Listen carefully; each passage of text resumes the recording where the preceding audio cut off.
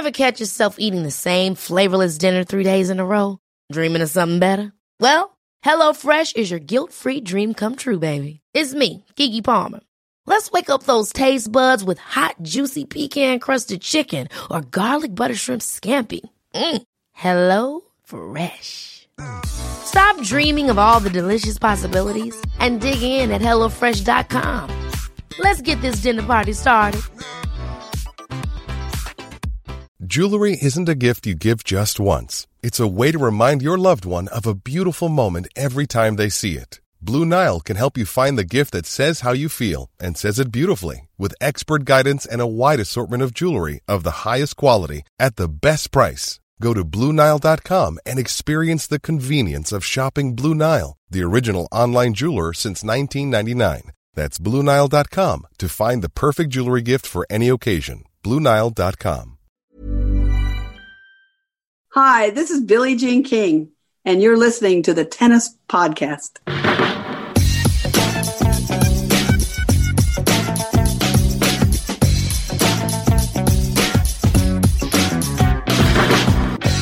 Billie Jean, it is such an immense pleasure to have you.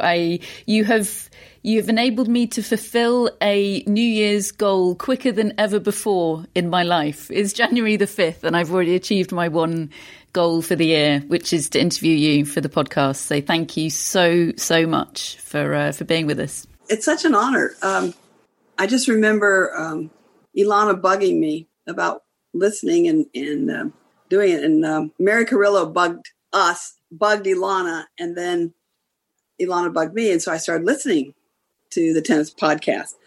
And you guys are hilarious. You and David and Matt. Oh my, it's so adorable. You guys get along so well. It's just so great, the chemistry. And then also where you come from, a little different point of view. Obviously you're a girl, they're not, they're a boy, whatever. That helps to have balance, I think. So anyway, it's just fantastic. Anyway, it's such an honor and privilege for me to be on the Tennis Podcast. And I didn't realize you've been going, I think since 2012 even, or some 2012. Ridiculous. I'm never going to catch up. I've made such an effort the last few days. I think I've listened maybe to 9 or 10 hours so far.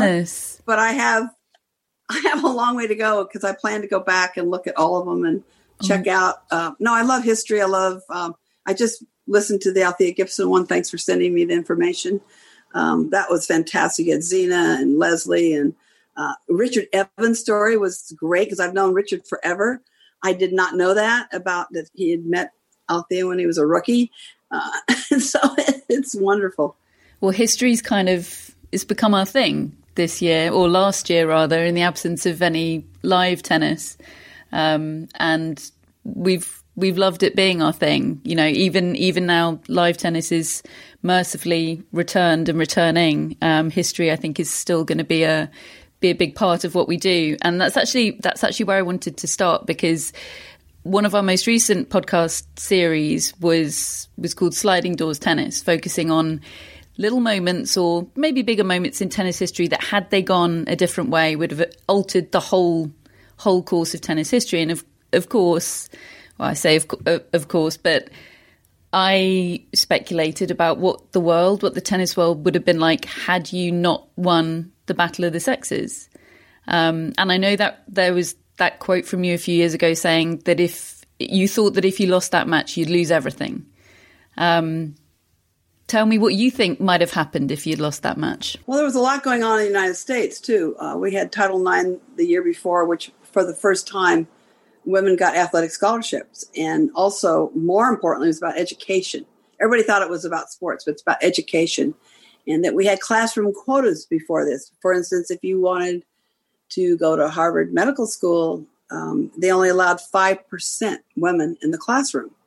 That all changed with Title IX. So any school, private or public, high school, college or university that received any federal funds had to spend it equally for boys and girls for the very first time. And the wonderful addition was women finally got athletic scholarships. Men have had them forever. Harvard started, I think, in 1636. And so they've been, and of course they say we don't do scholarships, but they do grants and they do all kinds of stuff that still is the same as. So that had just happened. Women could not get a credit card on their own in 1973 when I played Bobby September 20th at the Astrodome in Houston. And I would have never played him. He kept following me around for the first couple of years of when we started the Virginia Slims Tour, women's professional tennis, as you know it today. And I kept saying, Bobby, I don't have time. I'm not getting any sleep now. We have meetings all the time. We're trying to make this tour happen. I don't want to play you. And finally, he asked, I think, Chris Evert, Nancy Ritchie, others. And he finally got to Margaret Court, and Margaret said yes, because the check was pretty good size. I keep hearing anywhere from 10 to 35,000. She told me, I swear she told me 35, but maybe not. Maybe I have that wrong. But anyway, in those days, that was a humongous amount of money. So I said to Larry, my husband at the time, I said, Larry, if she I know she's going to win because she's so much better than he is. I mean, it's not even close, but you never know. And sure enough, she's probably played the worst tennis she's ever played in her life.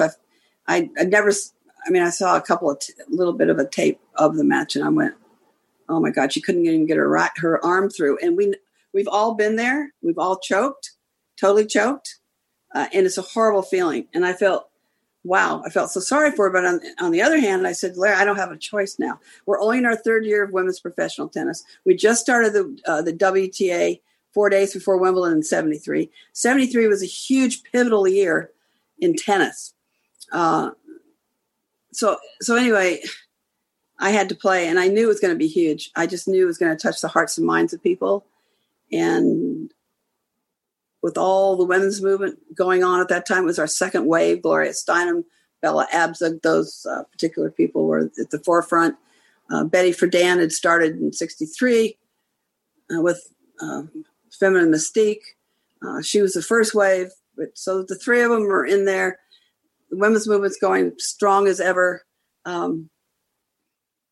Very difficult time to speak out, though. I've always felt like I've been on a tightrope my whole life, trying to because the most important thing is you don't want to lose your audience.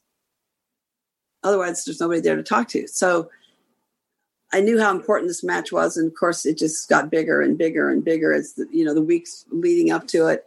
And it was the talk of everybody. I mean, everybody was betting. Everybody was going to have parties out in the burbs. The schools were, the fraternities and sororities were going to get together and have parties.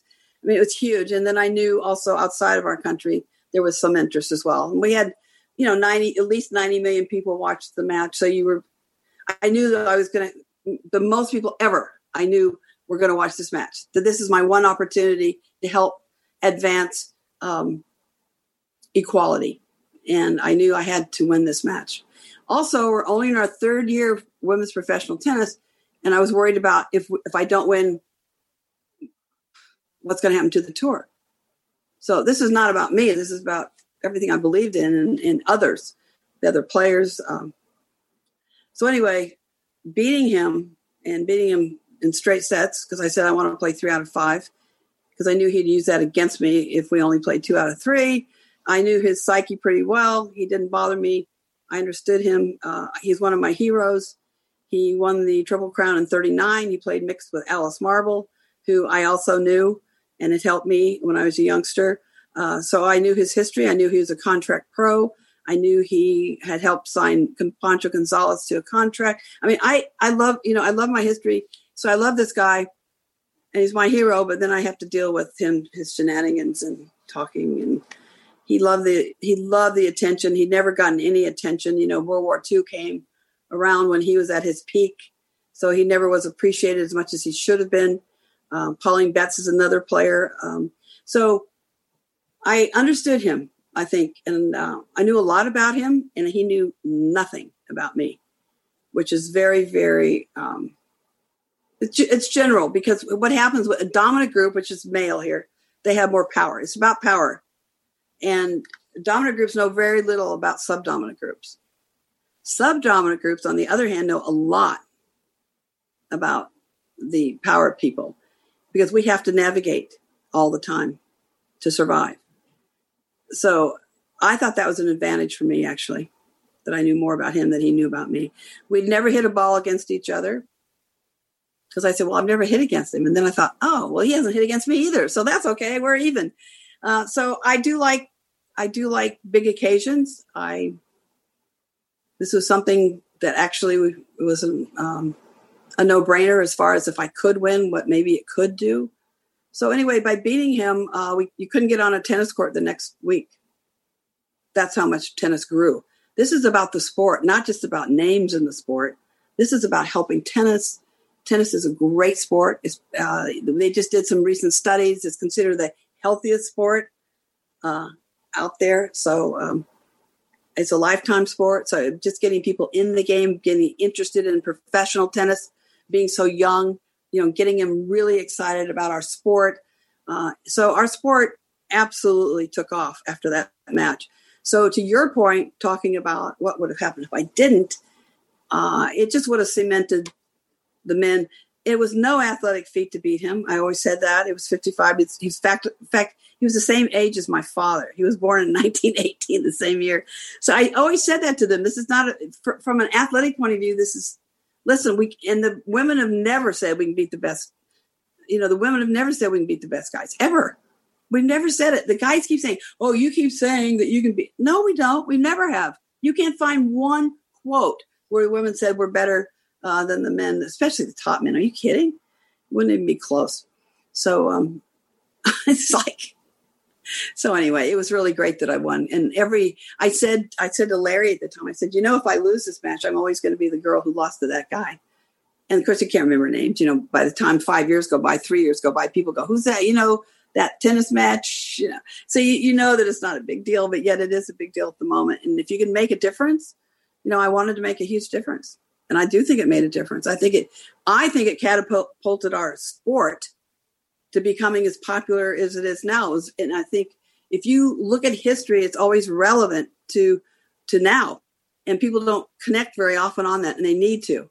That was very, very important. It was very relevant to what's going on today, because you don't know which direction we would have gone. But I know there would have been a lot less people interested in our sport. And what happened from that match is that Jimmy Connors and Newcomb and these other players started having these one-off matches in Las Vegas to make a lot of money. They saw that I made $100,000 and they go, oh, well, I got to cash in on that. So they created these one-off matches like at Caesar's Palace in Las Vegas and made a ton of money. Jimmy told me. And then Jimmy played Martina. I don't know if you know that. Did you know that they played a match? No. Later, many years later, they played at Caesar's Palace, 14,000 people. It was outside. And it was like, it only had 14,000 seats. That's what they filled it. And I went to see the match, but Jimmy had given Martina the tram lines. And I was helping Martina at the time as a part-time coach. Craig Carden was her full-time coach. And I said, I don't know if you should do that. It might put you off. But it gave her more space, right, on each side to hurt him. And I think it bothered her. Jimmy, he won, but it was tight. They were so hyperventilating. They were so nervous. They could hardly breathe. And you could see oh, my gosh. It was at night, the match. You could see when they would exhale the air. And I go, oh, my God, they're so nervous. And Lana and I went and talked to Jimmy the next day because we're tight with both of them. Very close to both Martina and Jimmy.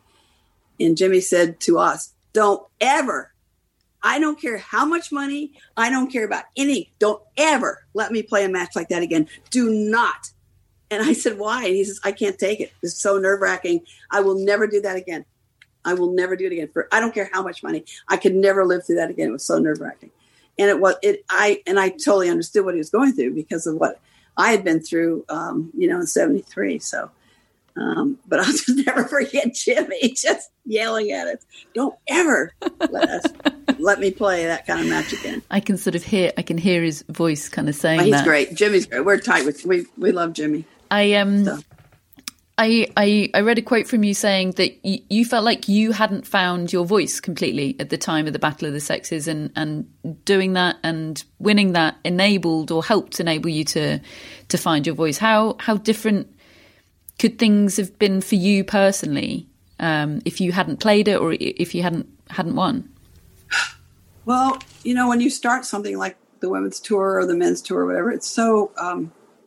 different than what people experience today, and they can't kind of imagine how it was.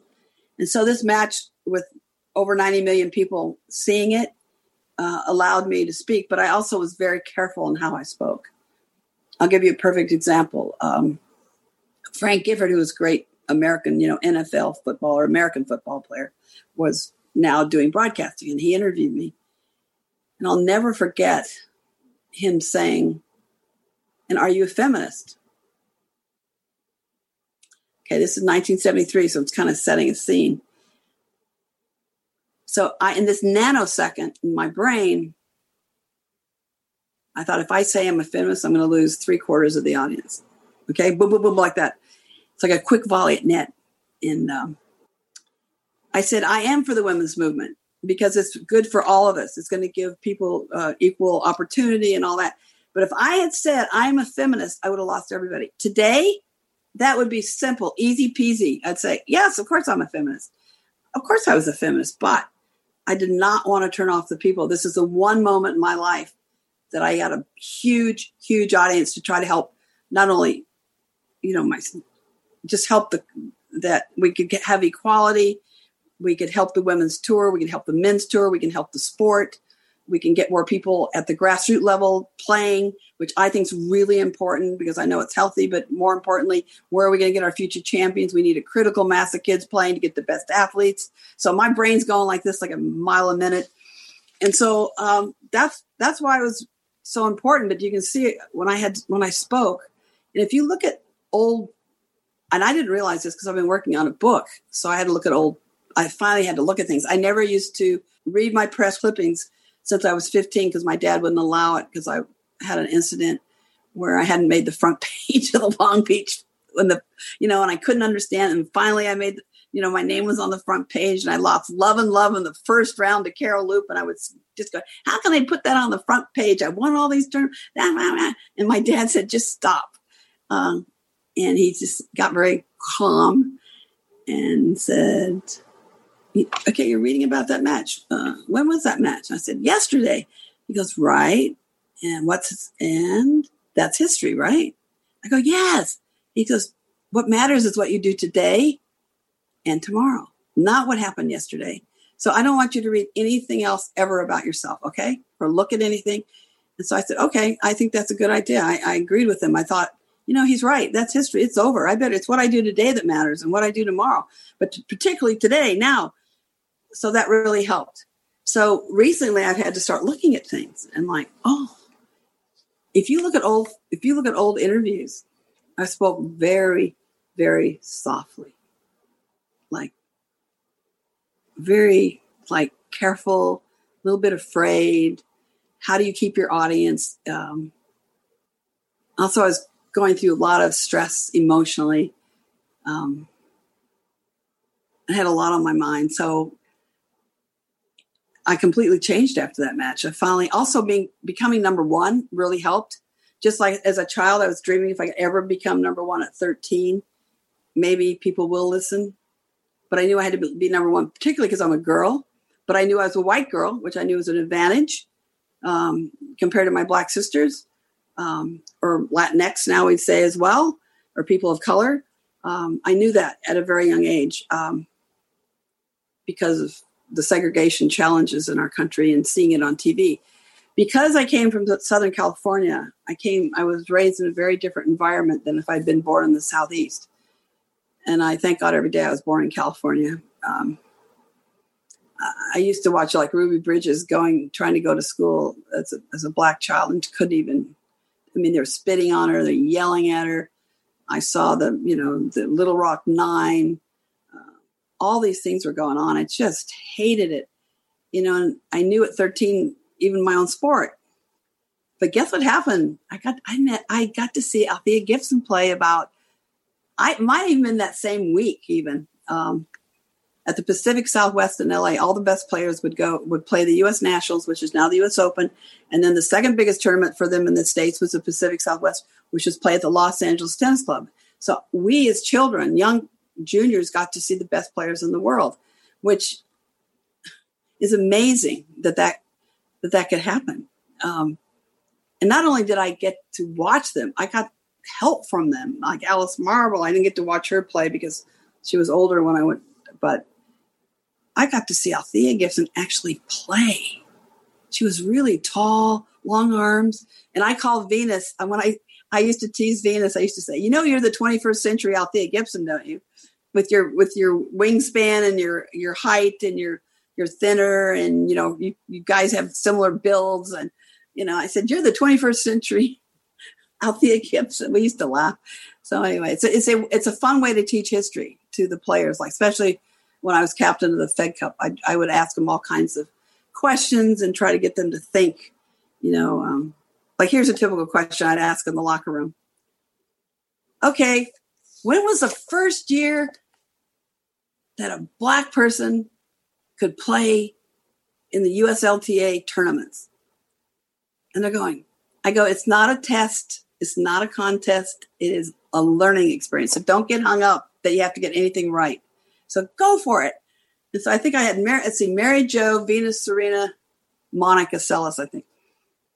I thought, just say anything. It doesn't matter. And they go, 1975. I said, no, not quite. Da-da-da-da. And they tried different, 1960. Everything was much closer to their age, when they guessed. It was really enlightenment. And I said, okay, well, do you know who the first black player was? Anyway, I said it was 1950. The black players were allowed to play in the U.S. Nationals for the first time. And it was Althea Gibson. But see, Venus and Serena knew that one. They knew it was Althea, which was good. Which is good. But I get a little upset when white people don't know these things as well. Mary Jo might have known, I'm not sure. But she's she's a Latinx person, so it's great. She always helped me with my speeches when I had to speak in Spain. They made me get up and speak in Spanish. And of course, I don't speak it. It's one of my basket lists, piano and Spanish, and I never get to it because I'm always working. Yeah, Spanish has been on my list for about 15 years now. Yeah, a lot younger. Maybe this year. I love it. I love Spanish, Italian. I mean, I love other languages. If I were a young person today, I would learn Spanish, Mandarin, Hindi, probably try to at least have 3 or 4 languages. And the one thing I learned from the Europeans is that they all could speak at least 5, generally. Not the British, but the rest. No, not the British, the Europeans. I didn't say UK. Oh, you're breaking my heart. Yeah. So anyway, I learned that, like whether it's Martina or any of the players, Betty Stowe, Francoise Dewar, the ones I hung out with. On the tightrope and the not wanting to alienate your audience, do you ever still feel like you have to do that, or do you feel like you can speak completely freely now? Probably always have part of me is still there, because the one thing I want is to have exchange of information, ideally when I'm talking with someone like you and I right now. I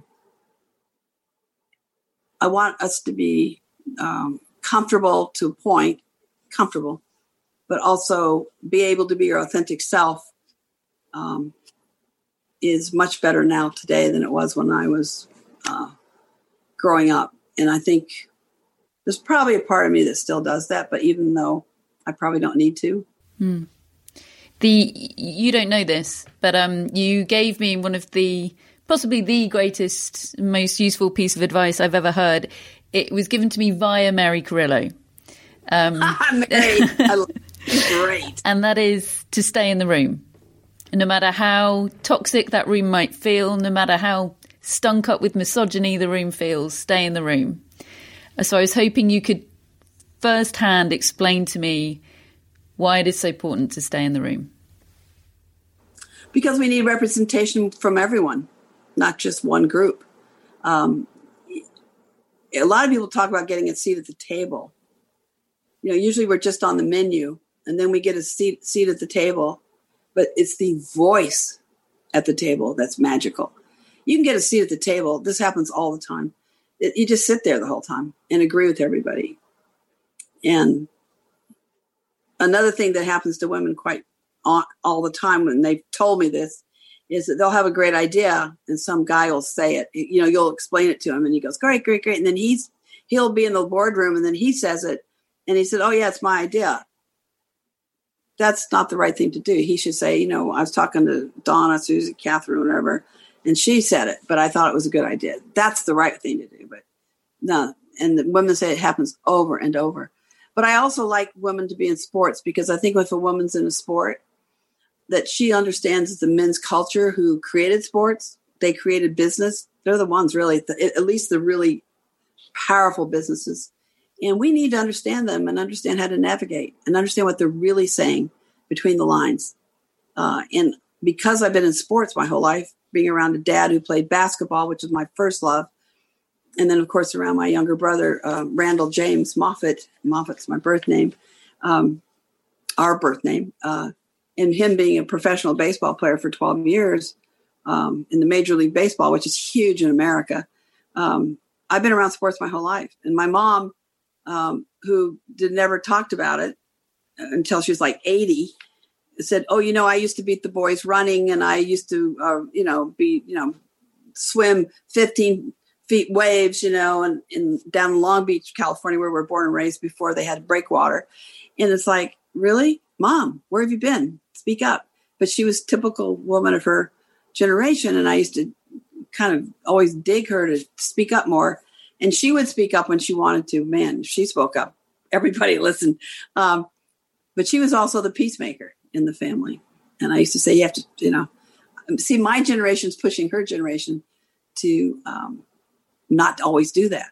You know, it's like you have a right to say whatever you want and be the big wig for a moment too, you know, but she let my dad be the one.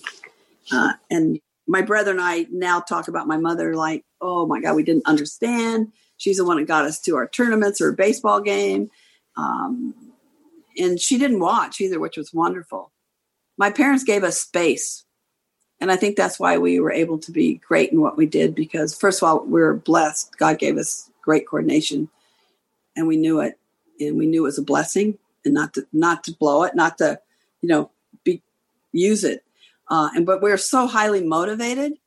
We just, our poor parents, we just push them. Like when Randall announced at the dinner table that, and when he was 10 years old, that he wanted to be a Major League Baseball player, they're like, huh? Not you too. They put their heads in their hands and went, oh my, both of you? Oh my God. They're just like, could not believe it. So they said, well, we'll do whatever we can to support you, but we have limited funds, but we'll do what we can. But because in Long Beach, California, they had access, not only to the courts or to a baseball field, they had access in coaching. So we were so blessed to be born and raised in Long Beach, California. Long Beach people are the ones that championed both of us, but championed me. That, I mean, without them, I would not be talking to you today. And I remember how thankful I was to so many different people. Clyde Walker was my first coach at the rec parks, and I always talked to him every day. I mean, he passed when I was 17 from cancer, so that was rough. But without the people of Long Beach, you know, we had the Long Beach tennis patrons. We had the Long Beach Century Club. They helped pay for my way to Wimbledon for the first time, because my dad was a firefighter. He couldn't give me the money to go to Wimbledon, and we didn't have pro tennis yet, which I've enjoyed your historical moments on the tennis podcast. But I also, when I hear you listen and talk about today, it's so amusing to me. In my generation, we're always amused because the way people talk now, they don't really know their history. And I get so irritated. at the television when they put up the Grand Slams and how many they've won, and Rod Laver has won 11. Well, they need an asterisk. Other sports do asterisks. We don't do asterisks. Okay. If you guys could help shape the future, get some asterisks in there. When you see Rod Laver's at 11, everyone, unless you say he was a contract pro for 5 years and missed 20 opportunities to win a major, then I'm not interested in those. I don't want them up there because they're not right. What's right is to say, Federer or Nadal or whatever, who's got the most, is great, but please, they don't really, you don't know. You'll never know. So please, I think there's so much emphasis, too much emphasis on the majors. That's all you guys talk about. I mean, everybody talks about majors, but you have to understand we used to skip majors so we could have professional tennis. So I get so irritated. It's my generation, all of us, we go, God, this gets so irritating. You know, we were playing the Virginia Slims of San Francisco during the Australian. So it's like, what do you do? What would you do if you, okay, Catherine, and if David or Matt were there, or if they're there, okay, you can play the Virginia Slims of San Francisco, or you can go to the Australian and try to win a major. Nobody was there, but it's considered a major. So what would you have done? Would you sacrifice pro tennis and the tour to go play a major and say, "Oh, I won a major"? Would you have done that? I mean, have you looked at the people who won the majors back in the old days? Have you actually looked? Well, that is, I don't know if it does it frustrate you when the inevitable, every time a slam comes around, the inevitable comparison of Serena and Margaret Court and the draws? Yes, I get irritated because like my dad and mom said, every generation is better. When I played, my job was to make Chris and Martina better, okay, for the next generation. And then their job is to make the next generation better. That's part of their job. It's not all of it, obviously, because they don't want to be champions and all that. But we were in a situation, do you create a tour and not win majors? Or do you go win majors and not have a tour? And not have a professional opportunity? I mean, to me, it's simple, right? It's easy peasy. But you guys never talk about it. It's like, you know how irritating that is? It's like Rod Laver. First of all, Jack Kramer had a contract pro circuit. That they were the best players, the men. The women didn't have that opportunity. So just forget the women for a minute. The men were the best players in the world. I remember I was 12 years old going to the Pan Pacific Auditorium to watch Pancho Gonzalez, Tony Trevitt, Lou Hode. Jack Kramer was the promoter at that time. I don't think he was still playing. And I knew at 12, these guys were the best in the world. I didn't care that somebody was winning a slam in 1960 or 59 because they weren't the best. So I get I'm a 12-year-old and I understand this. And yet our community cannot even understand this. And everything that happened before, the reason I want everyone to understand history and the reason I read history as a child. I mean, I could tell you every champion at Wimbledon. I get so irritated, though.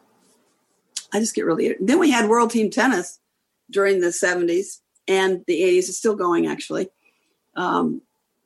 And we missed the French every year. If you look at the 70s, if you look from 74 to 78 and look who won the French, you'll see that they're probably not your A-plus players. I don't think Chris, Martina, myself, all of us were playing World Team Tennis. Virginia Wade even played because there was money. So if you don't know that, if you don't understand the history, then you don't understand. I mean, how did Margaret Court ever win 11 Australians? Because nobody was there. As Mary put it, she played her cousins. I went there and lost to her. But you know what I'm saying. Unless you've got all the top players and also understanding what was going on in the sport that we're trying to make pro tennis happen. And the reason the Federers of the world and the Nadals of the world and the Haleps of the world and all the women have what they have today is because of those actions back then. And I just wish nobody seems to be able to go back any farther now than Chris Evert, Martina, Jimmy, and Mac. That's it. They can't. They can't go. They can't go back any farther than that. And yet, as a child, I would talk about Dorothy Round, or I would talk about Kay Stammers, or I would talk about Margaret Osborne, Louise Brough, Maureen Conley, Doris Hart, Shirley Fry, and that's just the women. I can name the men too.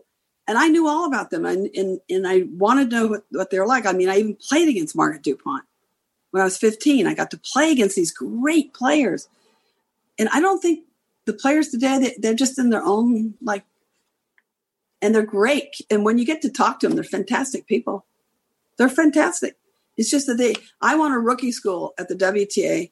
I don't know what the ATP does, and they don't seem to want it. So with the Fed Cup being renamed Billie Jean King Cup, I'm thinking, how can we make a difference with the junior BJK Cup? How can we get the young people through Zoom and learn things and help them with their sport too? Help them understand, because these are the future leaders of tomorrow. These guys can affect their villages, their towns, their countries. Look what Djokovic and the others have done in Serbia. I mean, it's amazing. And even some of the other Eastern Europeans, what they've done for Croatia or whatever. So, or Montenegro or whatever. These players, I mean, they're ambassadors. They have a chance to change the world and to make the world a better place. And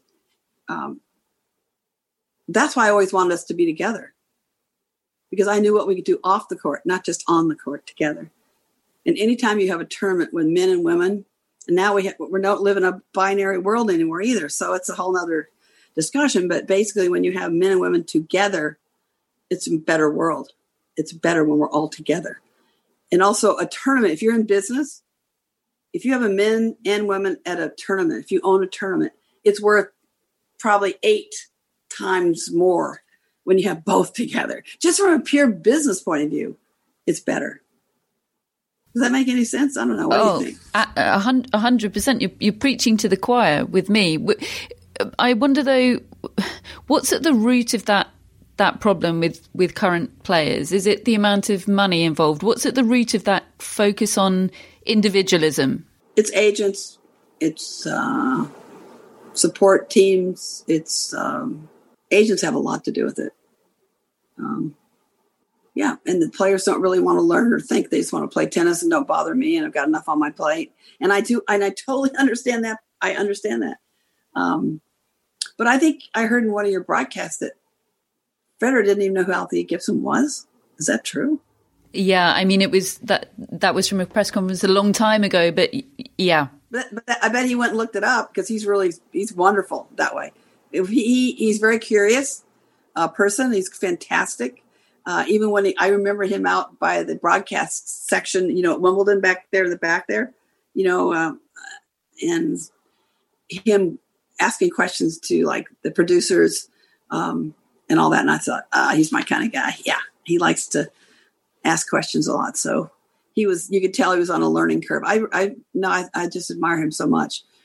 But I thought, I guarantee he'll find out, because he's curious. Do you think that Coco Gauff and Naomi Osaka and everything we've seen from them in the past 12 months, do you think that could change things?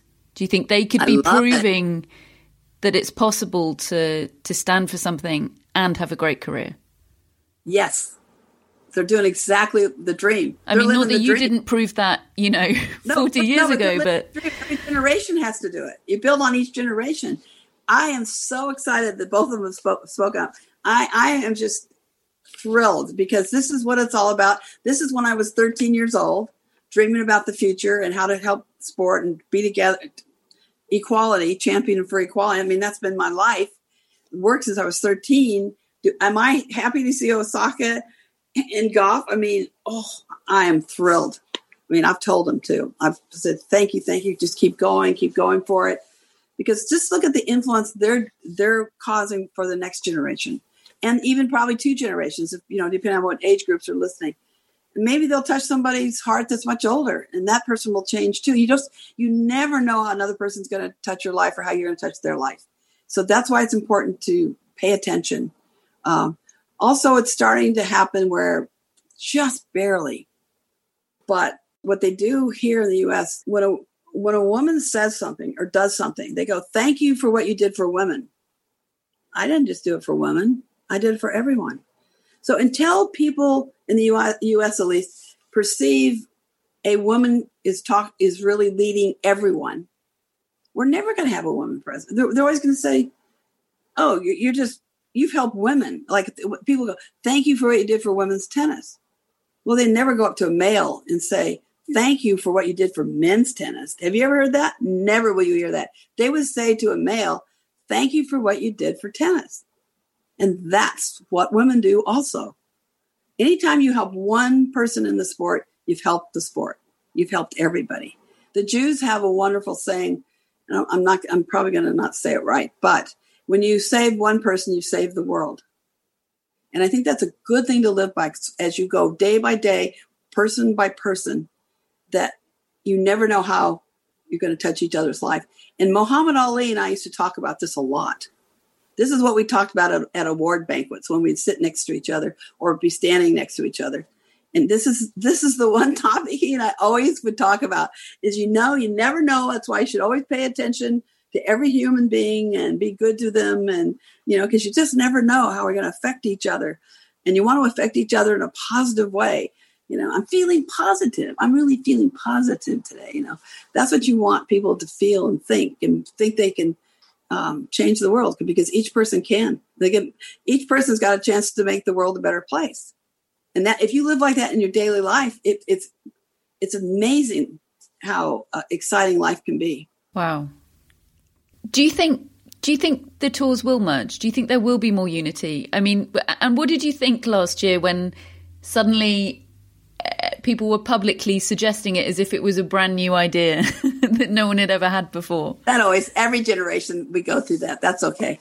I thought, oh, well, that's been happening forever. And then Roger, because Tony Gottsik's his agent and friend, and, they're like family, really, extended family. And Mary Jo Fernandez, who I think's great. I think they kind of told him maybe. And then he and I actually talked that day when he announced, or the next day probably. And we had a great talk. We were laughing. I said, I always wanted us to be together. And he says, really? You guys were thinking about that? I said, I was, but the guys didn't want it. I went to them and tried to get us together and tried to explain that we'd be more valuable together. We could help make the world a better place off the court as well, that we're more valuable when the men and women are in a tournament, just from a business point of view. It's good business. And anytime you have good business and the profits go up for everyone, then everybody wins. It's a bigger piece of the pie. But tennis is a challenge because we really only promote the top 4 men and top 4 women. And the reason for that is, I'll never forget being in the library at Cal State LA when Larry and I were in college. I said, Larry, I want tennis to be a huge sport. I want the men and women to be together. He goes, that's never going to happen. It can never be a big sport, a huge sport. I said, what? He says, because of single elimination. He's a biochemist major, so you have to understand where he's coming from. And but he was right. As soon as he said it, let's just think about this. After the first round, how many people are gone? 50%. Whoa, that's a lot. After the second round, how many people are gone? 75% of the tournament is gone after the second round. He said, that's why nobody will know anybody with the top players. And I thought to myself, he's right on. That's probably the most important thing I've ever told people in our sport. And in people ask me, why can't it be bigger or whatever? And they don't buy it. It's amazing. They just let it go. But it's the most important thing. So would you want there to be more round robin tennis? Well, that's why I wanted, you guys don't like round robins. I heard you on your podcast, but hey, which is fine. I get it. No, I think we should have a team season, and another season. And team sports is where you can provide more jobs. That's why we wanted World Team Tennis to make it. The establishment basically did not want it, which is too bad, because that's the one sport. It doesn't have to be our format either, but it's men and women together equally on the court. So if a child comes to watch, he sees equality in action. He or she or they don't know it, but that's what they're seeing. And that's the most fun way to learn, when you're learning and don't even realize it. It's the fun way to learn. So we are presenting the way I want the world to be. And that is all of us together and but we also can provide more jobs. See, the ATP and the WTA are always talking about more jobs and all this. Yeah, more jobs, but then you play the 250s, you play the 500, which is great. But now it's all about the majors again, which is, I'm not so sure that. And why are these 4 countries? I always thought to myself, and I'm a U.S. person, so I love the fact we have a major. But do you know? I mean, nobody even knows how these majors got started. It was because of Don Budge. He created it, And everybody bought into it, which is fantastic. I mean, I used to know him. I used to think used to love to sit and listen to his stories and to Jack Kramer's stories. And, one of the myths was you don't ever drink, because if you drink, they know they got you. I remember hearing the two of them talk at the GM Malvas in Houston, Texas. I sit there and I go, oh, maybe I shouldn't drink any water then. Oh, my God. That's how these stupid, going to get a little dehydrated. So, but Don Butch is the one that created the majors. He figured that he would be the only player that would take the time, because they had to go by ship back in the 30s. And I think it's 1938 he created it. I think I have it right. And he said, if I go win each of these 4 things, we can start calling them majors. And I think the other players will not be able to go. And then I'll have I'm going to call it a Grand Slam, which I think maybe golf had already been doing. I'm not sure. So anyway, he created it. Don Butch created the idea of Grand Slam, winning all 4 in the year. When how we talk about these things, I always ask myself, well, how did that get started? Who started that? Whose idea was that? Boom, boom. Most people just say these things and it's just evolved and that's it. That's as far as they go. But it's interesting, but it's worked out well in some ways, I think, to have these peaks and valleys over a season. But I'd love to have, with team sports, with the team, also, when you win or lose, you go back out there the next night. And that's how you get to know somebody. That's how you get to know somebody. And they don't have to be the franchise player every time. They can be a role player. They can be, sometimes kids get hooked into names. We used to have Mona Shalal, who's now Anne Garant. She changed her name. But these 2 12-year-olds would come out and go, show them how Shalal. Now, she wasn't our best player on the whole team, but it didn't matter. That's who they liked. And that's what I want kids. I think it's so great when they don't always love the franchise or the superstar.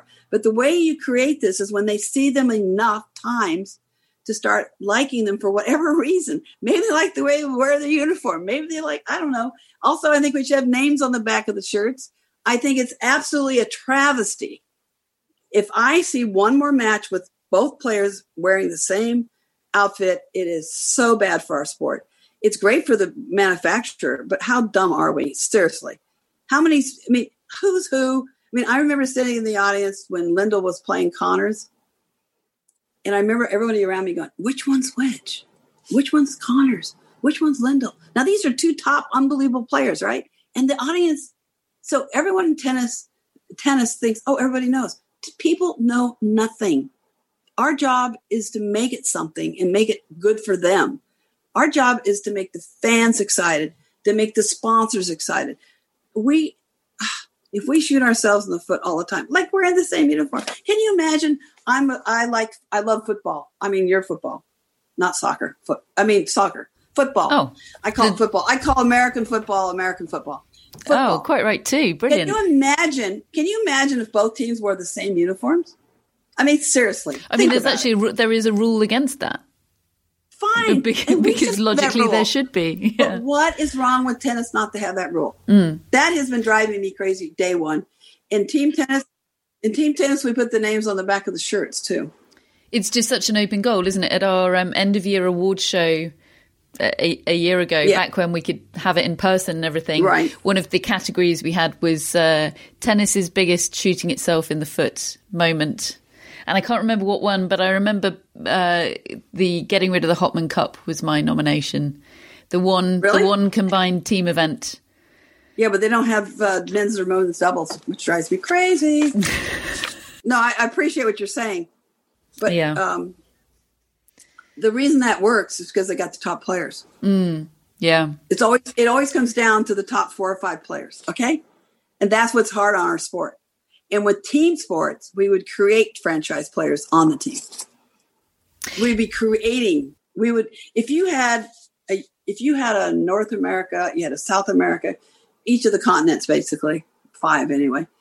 If you had leagues, and if you do the multiples, because I'm always in business side of it, I sit and do multiples and all that. You would have thousands and thousands of players having jobs, and we can't do that with tennis. It's tennis, you cannot do it, not at the top level. You know what I'm saying? They come out every night. They're on this team, right? So they come out, win or lose, they go out the next night and play a match. So you get to know these names. You get to know them. You're still going to have your franchise players, your superstars that everybody wants to see. And of course, the audience will be bigger on those nights. There's no question. Baseball has that. Football has it. That. But these are real sports fans. They belong to their city and they're fans. We in tennis are fans of a certain player or two. And usually it's a holiday destination, usually.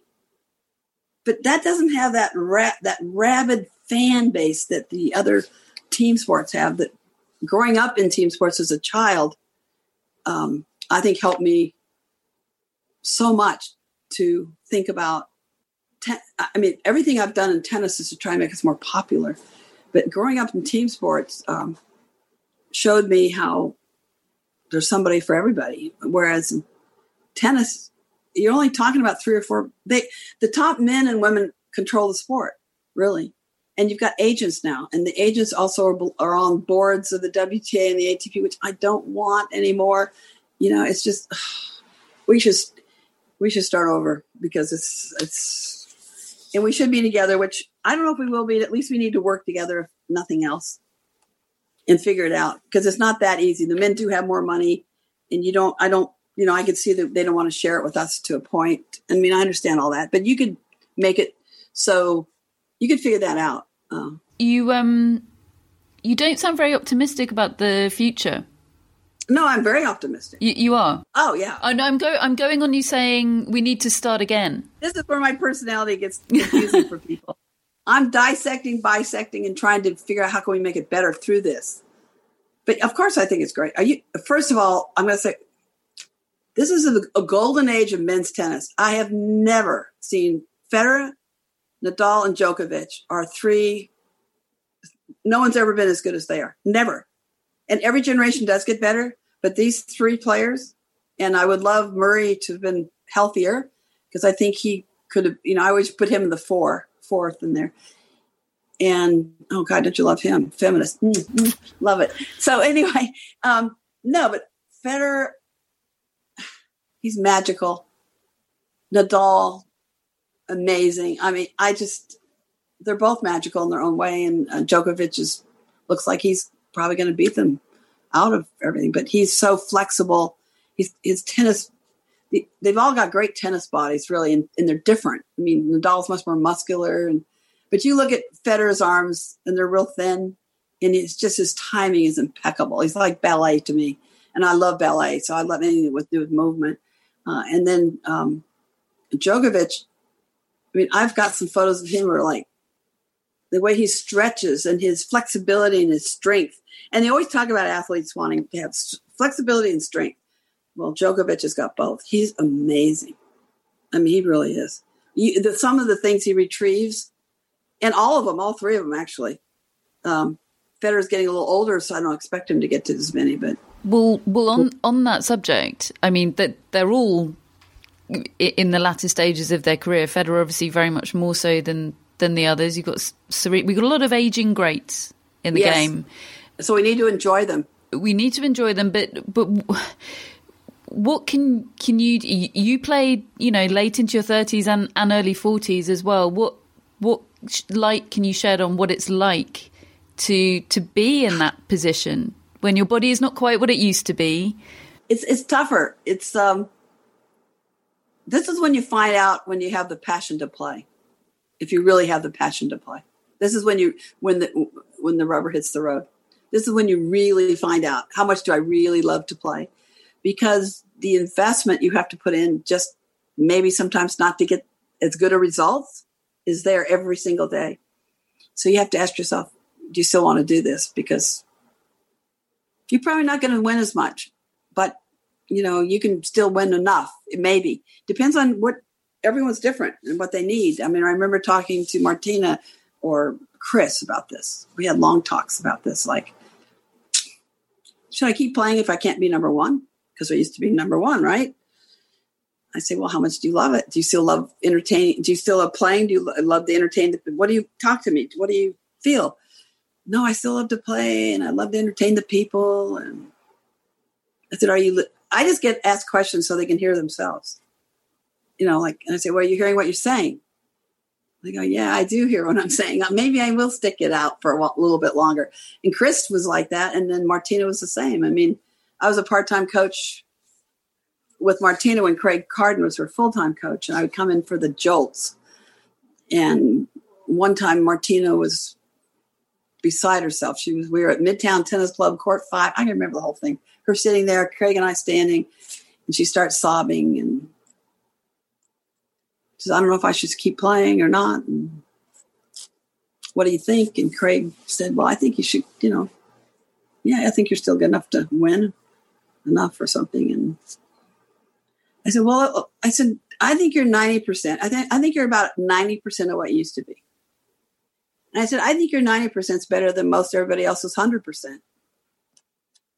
So I think if you still love to go through the hassle and the challenges of working out and training and all that, why not? And I said, if you just had one tournament that you could win next year, what would it be? If you just made one goal instead of being piggish and thinking you're going to win all four, just, you have to get a little realistic when you're older. And she says, I want to win Wimbledon. I said, well, that's a good one. That'd be number 9. Yeah, that's pretty good. You're tied with Helen Wills Moody right now. Yeah, that'd be good. Okay, that's a great goal. So I said, what I'd like you to do is write down from now until Wimbledon next year. I won Wimbledon in 1990 because this was 89 when we're talking. I said, just do it like it's fait accompli. Just do it every morning in your journal and every night put, I won Wimbledon in 1990. I said, if you think it'll help you, you decide because it's your life. But I would put that down at the top, morning and at night. Last thing I before I go to sleep. So she did it. And she won in 1990. She got lucky with the draw. But we talked about that. You're probably going to have to get a couple of breaks. And Zina Garrison was fantastic. She'd be upset, I think, Graf and Sellis back to back, which is amazing. But Martina had her number. I mean, Zina's hilarious when she talks about Martina. Oh, I can never beat her. She's so funny. And so, so that was helpful too. But still, you still have to go through it. You still have to, you're given an opportunity. You take advantage of it. And she won her 9th. So it was a pretty exciting day. Very exciting. It was exciting to be a part of it as a support person. She had helped me win my 20th back in 70, whatever, 9 when I won 20. And so it was payback also. I didn't think about it at the time, but then later I went, oh, that's good. It's payback. And everybody, some people are angry with me for helping her because they go, you should have the record. You shouldn't help her get the record. I go, I'm never going to get records in anything because I made a decision a long time ago that I wasn't going to win a lot of majors. I wasn't going to win a lot of things if we're going to make professional tennis happen. And to me, it was very easy answer. Sometimes I probably think, I wonder how good I could have been if I could have just concentrated on tennis the way the players do today, but that wasn't in the cards for me. And I would never in 1,000 years would I trade my life to say I had a few more majors. Never. Not even, no problem. Do you have any regrets? Do you have anything you would change? In my life? Oh my gosh, of course.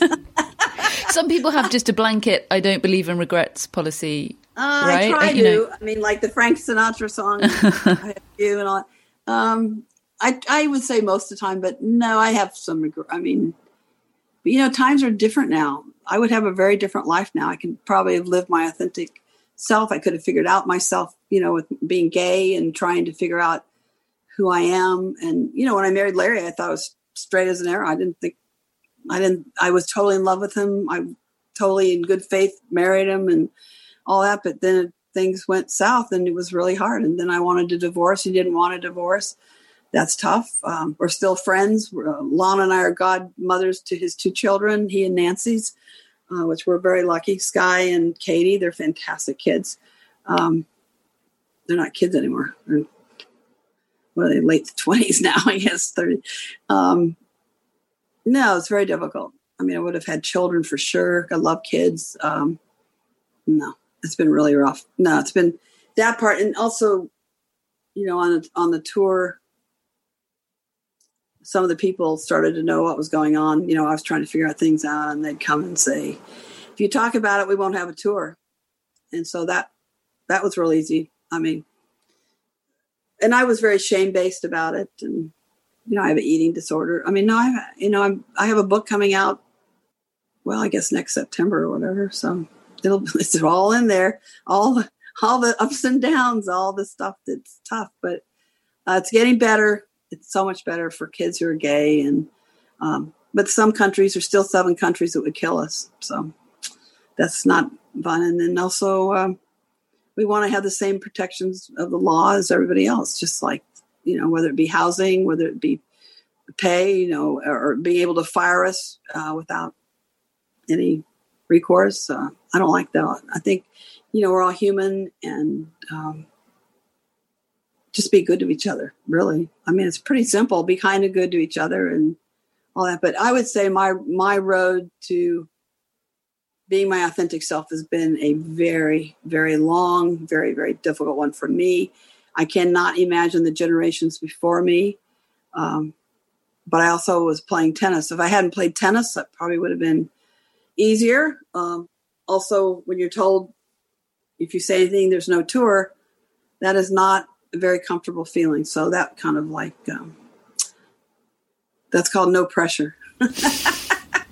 No pressure, but a lot of pressure.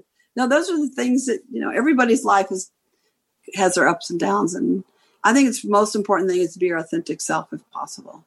Well, on that, obviously, lots about the Australian Open this time around is going to look and feel very different. The name of the second arena is not going to be any different. Do you think that will ever change? I don't think so, because it's the government. I think people have to understand. Craig Tiley's done a great job, by the way, and his team of people. I think tennis people are very good in the weeds. We're excellent. Like with calendars and this type of thing, I think we're fantastic. There's a lot of weeds. Yeah, right. Right now, yeah. But it's. I think that we're really lucky to even have a tournament, don't you think? Mm. I mean, yeah, I've never been more grateful just to see a draw, just the draw from Abu Dhabi coming out this week. Just seeing that, my heart was singing. Yeah, exactly. The Margaret Court Arena will probably stay because it's the government. The government would have to want to change that because the government is so helpful to the Australian. They spend tons of money. But I think that Margaret, I think it is what it is. I'm not going to change it. I mean, I went down there and I said I wouldn't play on it if I got scheduled to play there. And players didn't say a word. I know what happened. The association said, be quiet, just play. Take the check, be quiet. And I'm like, that was very disappointing. I think there was a lot of gay kids that played on that court. I can tell you that. A lot of gay players played on it. And I thought, I don't know if I could now. But it's not that easy, though. People don't realize the pressures that a person has trying to figure out how to be their authentic self and what kind of price and how shame-based things are. And when something's shame-based, it's always going to be an emotional challenge. Well, this is it, because you talk about, you say things would be different now. You'd have different choices. You'd make different choices. You'd be able to make different choices. But we still don't have an openly gay male player on the tour. I know. I'm sure we do have one. I mean, we have a gay player, but I don't know who he is. Yeah. So what needs to happen for that to change? Well, what really needs to happen, if it does happen, is the straight guys have to come out and be very supportive. This is where we can help each other. And especially the top players, if they come out and say, this is nothing, just move on. This is great. He's come out. Now he can be free, whatever they want to say. But also, they're never asked about their sexuality. Well, maybe they are now, but I know when we were playing, only the women were asked about their sexuality. Only the women were asked about when we're going to, are you going to, stop and have babies? And are you going to do this? And I go, do you ask Rod Laver? I mean, don't. Whatever you're going to ask us, make sure you ask the guys. And they didn't. It was very, very different. And there was a lot of pressure on the women all the time because of that. I don't think that's right. But if somebody came out, we've got to get behind them and say it's great, it's fantastic. They were able to come out. Now they can be free. They can be authentic. They can be themselves. That's the most important thing each person can do for themselves. And it's hard depending on their situation, because if you're not safe, you don't do it. Like, I know when I talk with young people about LGBT stuff, and you got to first size up. Are you in a safe place? I mean, some families kick their kids out. Oh, it's horrible. They'd rather kill them than let them feel free or whatever. So it's really frightening. We have more suicides, 40% of us. I mean, it's really tough. Do you think the men's locker room at the moment in tennis is a safe place for somebody to come out? I've never been there, so I don't know. I'd have to ask the guys. I would ask the guys, though. Ask the straight guys first. We're straight. See what they say. Andy Murray probably very good at this. he's very, no, but he's great. He's open. He doesn't care. Just be who you want to be. He's seen Judy Murray, I think, is wonderful. She deserves a statue in Dunblane or someplace in Scotland. She deserves so much, and also UK. But she's fantastic. We had the Freedoms, our world team tennis team, had her be with the team and do grassroots tennis with the kids, and also be on the bench with the players. And she's an amazing person and is so funny, but makes it so much fun for the kids. I mean, I went and watched her a couple of times with the babies. And of course, there's no net, there's no tennis racket, there's no nothing. And that's how you get them started. And she's brilliant. People should really listen to her because she's brilliant. And I think Andy and Jamie, appreciate watching what she's gone through. Really appreciate her as a coach, first as a mother, but as a coach, because she's all about play time. And if you read her book, I think it's, was it Knowing the Score, maybe? Yeah. Is that? Yeah. It's a great book. On my bookshelf over there. Yeah. But it's a great book because she talks about the kids playing. Like, they were wrestlers. They love the wrestling, and they'd create these games, and you want to teach your children that's how to be creative. That's what you want with kids. So I just think she's fantastic, and I would make sure that she has something that shows the appreciation. I'd get behind her. I'd give her money to make Scottish tennis bigger, because that's going to help UK in the end. I mean, it's just we need to spend money on grassroots and help get a critical mass of kids. Well, you want that in the UK for sure. Wimbledon's huge. When Murray won, it was just fantastic. When Virginia and Jones, won, I was there. I just think it was, you want every few years they have to win something UK prison, because I always thought it was pretty funny when Andy won, he was British, and when he lost, he was Scottish. I thought that was pretty funny. But that just shows our biases, though. It just shows how we are. As long as you're winning, we all going to embrace you. But if you lose, you're not. Well. So I think, I don't know. I hope every country does well and gets more children playing, and also keep the older people playing. It's really healthy. I mean, I just started playing again, and I can tell you, much happier. Can't move a lick. Can't move at all. I can't get out of the way of the ball. When you're older and the ball's coming straight to you, like if you're just going to catch it and straight it, you got to get out of the way. You know how hard that is? It's hilarious. So it's like dodgeball. I just hope. Yeah, but tennis has been so great to me. I'm so happy Susan Williams asked me, "Do you want to play tennis?" And I said, "What's tennis?" I mean, I thank her every single day. I have a blessing list every morning and a gratitude list I go through. She's on every single list, because if she hadn't asked me to play tennis, I wouldn't have had this journey. And relationships are everything. They really are. And were you hooked the very first time? Yes. And I knew this first time I went to the park, I hit with Susan. And the first time I went to the park to get instruction from Clyde, I hate the word lesson, by the way. Kids don't like the word lesson. And of course, which sports do it? Only golf and tennis. The others, they don't say lessons. In football, they say I'm going to a lesson. I don't think so. What do they say? I'm going to practice. Practice. Right? Yeah. That's what I want. Anyway, so the first time I go out, by the end of the day, by the end of the instruction from Clyde, I knew I wanted to be the best tennis player in the world. I told my mom when she came to get me. I go, Mommy, I know this is it. I want to be number one tennis player in the world. And she goes, that's fine, but you have homework and I go, no, Mommy, you don't get it. This is it. And today I would say I found my destiny. But then I said, I know what I'm going to do with my life, Mommy. This is it. Because I told her at 7, I said, Mom, I was drying the dishes and I go, Mommy, I'm going to do something great with my life. And she goes, that's fine. Just keep drying those dishes, Selling a little or a lot? Shopify helps you do your thing however you cha-ching. Shopify is the global commerce platform that helps you sell at every stage of your business. From the launch your online shop stage to the first real-life store stage, all the way to the did we just hit a million orders stage.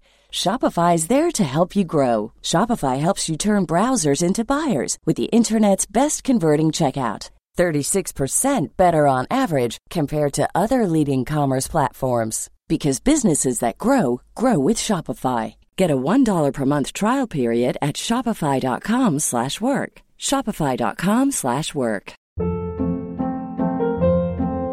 Hold up. What was that? Boring. No flavor. That was as bad as those leftovers you ate all week. Keke Palmer here, and it's time to say hello to something fresh and guilt-free. Hello Fresh. Jazz up dinner with pecan-crusted chicken or garlic butter shrimp scampi. Now that's music to my mouth. Hello Fresh. Let's get this dinner party started. Discover all the delicious possibilities at hellofresh.com.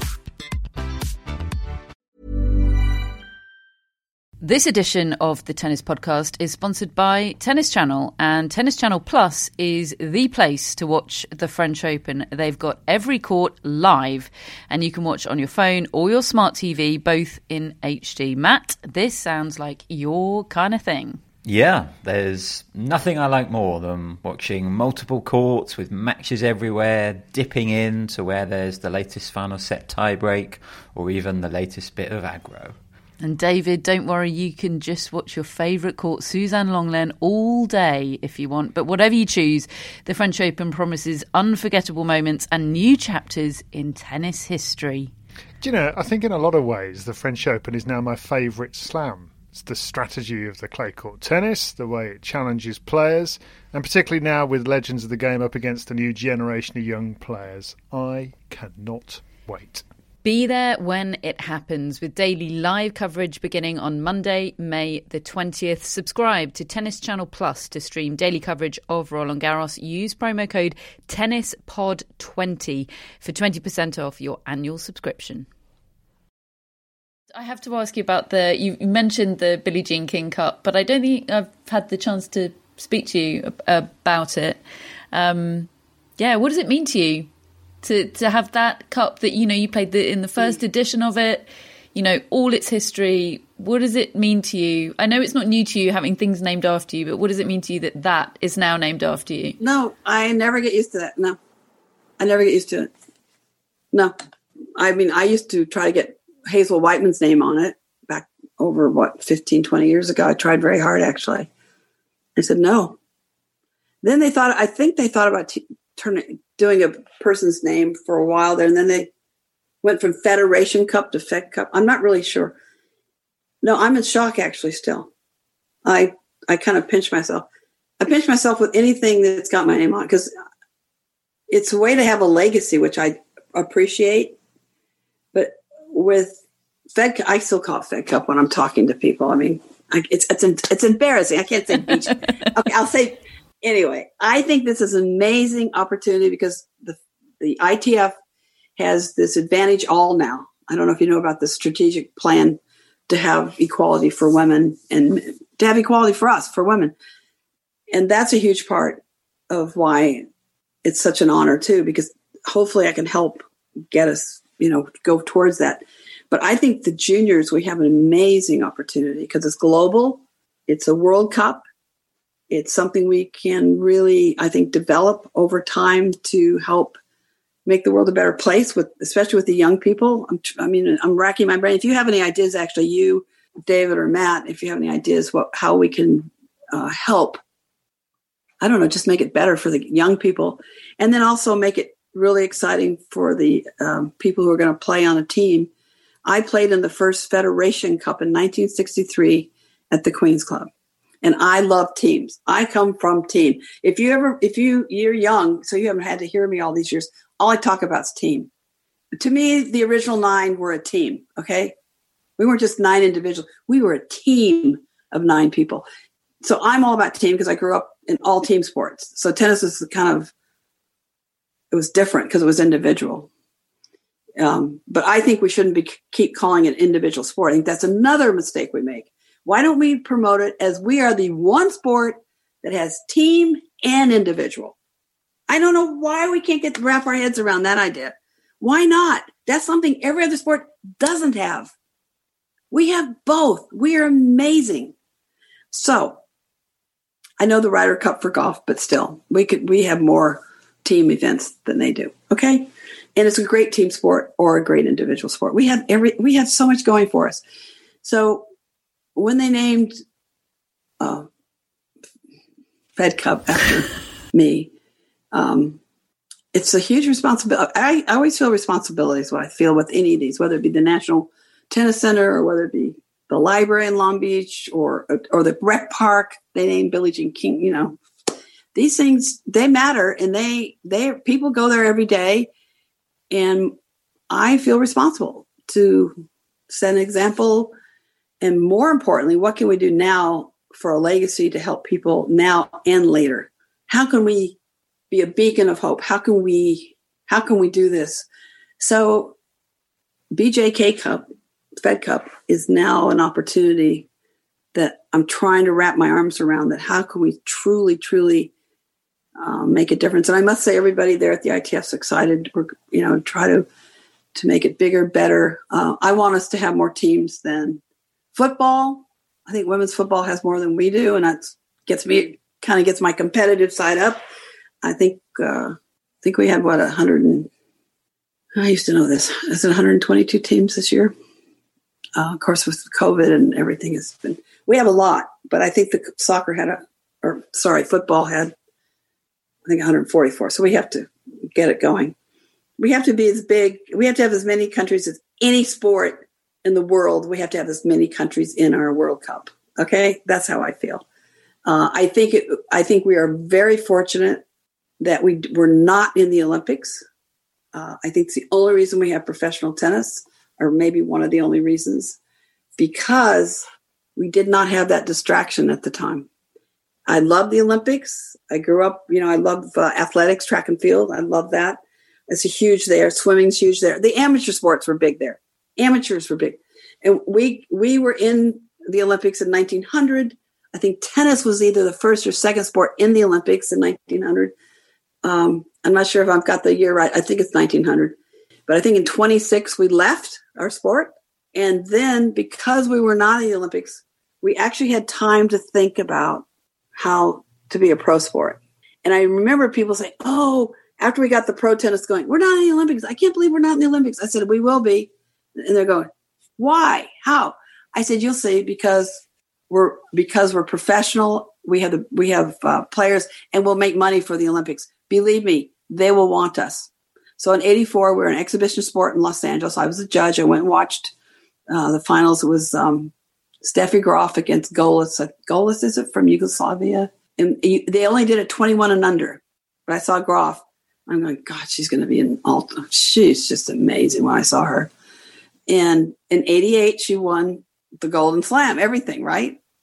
And what an athlete. Oh, she's another all-time great. Really nice person, too. Really good person. And she and Andre have a great marriage and great kids. And their son, guess what their son wants to do? He wants to be a Major League Baseball player. I've heard he's very good. Is that right? I think his hand-eye coordination is probably phenomenal. So anyway, I'm hoping the Dodgers, which, Ilana and I are part owners of the Dodgers. We won the World Series, which is a big deal. That's another thing I used to laugh at growing up. How can they say that the World Series when they only are in the U.S. and they have Dominican Republic, Puerto Ricans, Mexicans in the league? I used to say, tennis is really a world championship because we are truly global, or football is truly global. Even cricket, I think, is only 10 countries. think I've got it about right. Is that right? It's basically Commonwealth. Commonwealth. But they've got India. Once you get India, you got it. Money. And then rugby. How many countries are in rugby? Do you know? Not many more than cricket. Than cricket, Yeah. but it's still a great sport. I mean, Ilana's from South Africa, and she gets so excited with, cricket. Gosh, yeah. World champions. No? Yeah, I think so. World Anyway. champions, yeah. So it's pretty nice. It's good for me because I learn about other sports. Yeah, wow. And we care about sports, period, for girls, particularly. Girls are playing rugby. They have rugby, and we've been invited to their World Championship, their World Cup. And then we just went to Australia last year, right before COVID hit, and saw the cricket finals. Wow. 86,000 people for the women, and the men were nice enough to give them. The men gave them the extra money so they would be equal. So that is really generous. So you a cricket fan? No, I don't know anything, but I loved it. No, I watch it. I watch it every so often. I watched it when I'm in England when I was young, and I'd watch it there, and then I watch it in South Africa.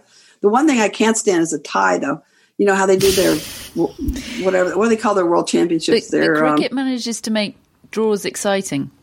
Ties. See, you understand it. Yeah. You like it? Yeah, a draw is never more exciting than in cricket. In Test cricket, it's the only one that has a draw, isn't it? Isn't it the only one? Only sport that. Well, football, soccer, you can have a draw. Oh, that's right. You guys have that. Yeah, that's but right. in cricket, a draw can be the most exciting outcome. You're telling me 5 days? You're out of your mind. That's so great. I love it. Yeah, See, I think it depends on what you've been exposed to as a kid. I'm so convinced when you listen to people. It's so sweet. But I don't know. I just hope that we can make tennis grow at every level. But I know that the only way we'll ever be a sport that knows more than 4 men and women is through teams. That's the only way you're ever going to know more names, because it's that single elimination. You guys should have a whole discussion on that. That'd be hysterical. I'm the list of things to research and talk about next to me is 50%, 75%. Yeah, it's very long. Just think about how many players do you watch on a weekend? If you say let's say it's one event like the men's. How many matches you're gonna have semis, right? And you're gonna have a final the next day on TV, right? So how many people do we actually get to watch that in 2 days of tennis? How many people? We have it's four the first day. Yeah, it's 4, and then it's 2 of the same people the next day. Correct. So we see basically 3 to 4 people, and that in team sports, you're going to see a lot more people than that. Yeah. I'm sold completely. But why don't we have the names on the back of the shirts? Seriously. I do, because tennis loves to shoot itself in the foot. And then, how about the same uniforms? Can we get those things straightened out this year? Yeah. I always think COVID is a moment where champions have to adjust, right? I have 2 sayings. Pressures are privilege, champions adjust or adapt.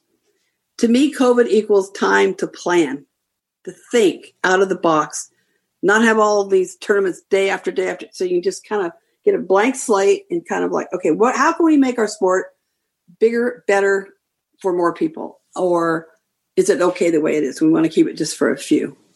You got to ask what you want. So I want more people to have the experience I've had to play. It's the greatest sport. You know what I noticed the first time I played? I get to hit. Well, if I could have hit, I probably whiffed. But if I could hit 100 balls in 5 to 10 minutes, and in softball, or which would be rounders, I guess, right? Or baseball, it doesn't matter, or cricket, how many times you actually touch the ball, would you say, as a player, on average in a game or a match, whatever it's called? Few. I mean, a handful, yeah. But tennis, I got to hit 100 balls in 5 to 10 minutes. I get to touch the ball that was amazing.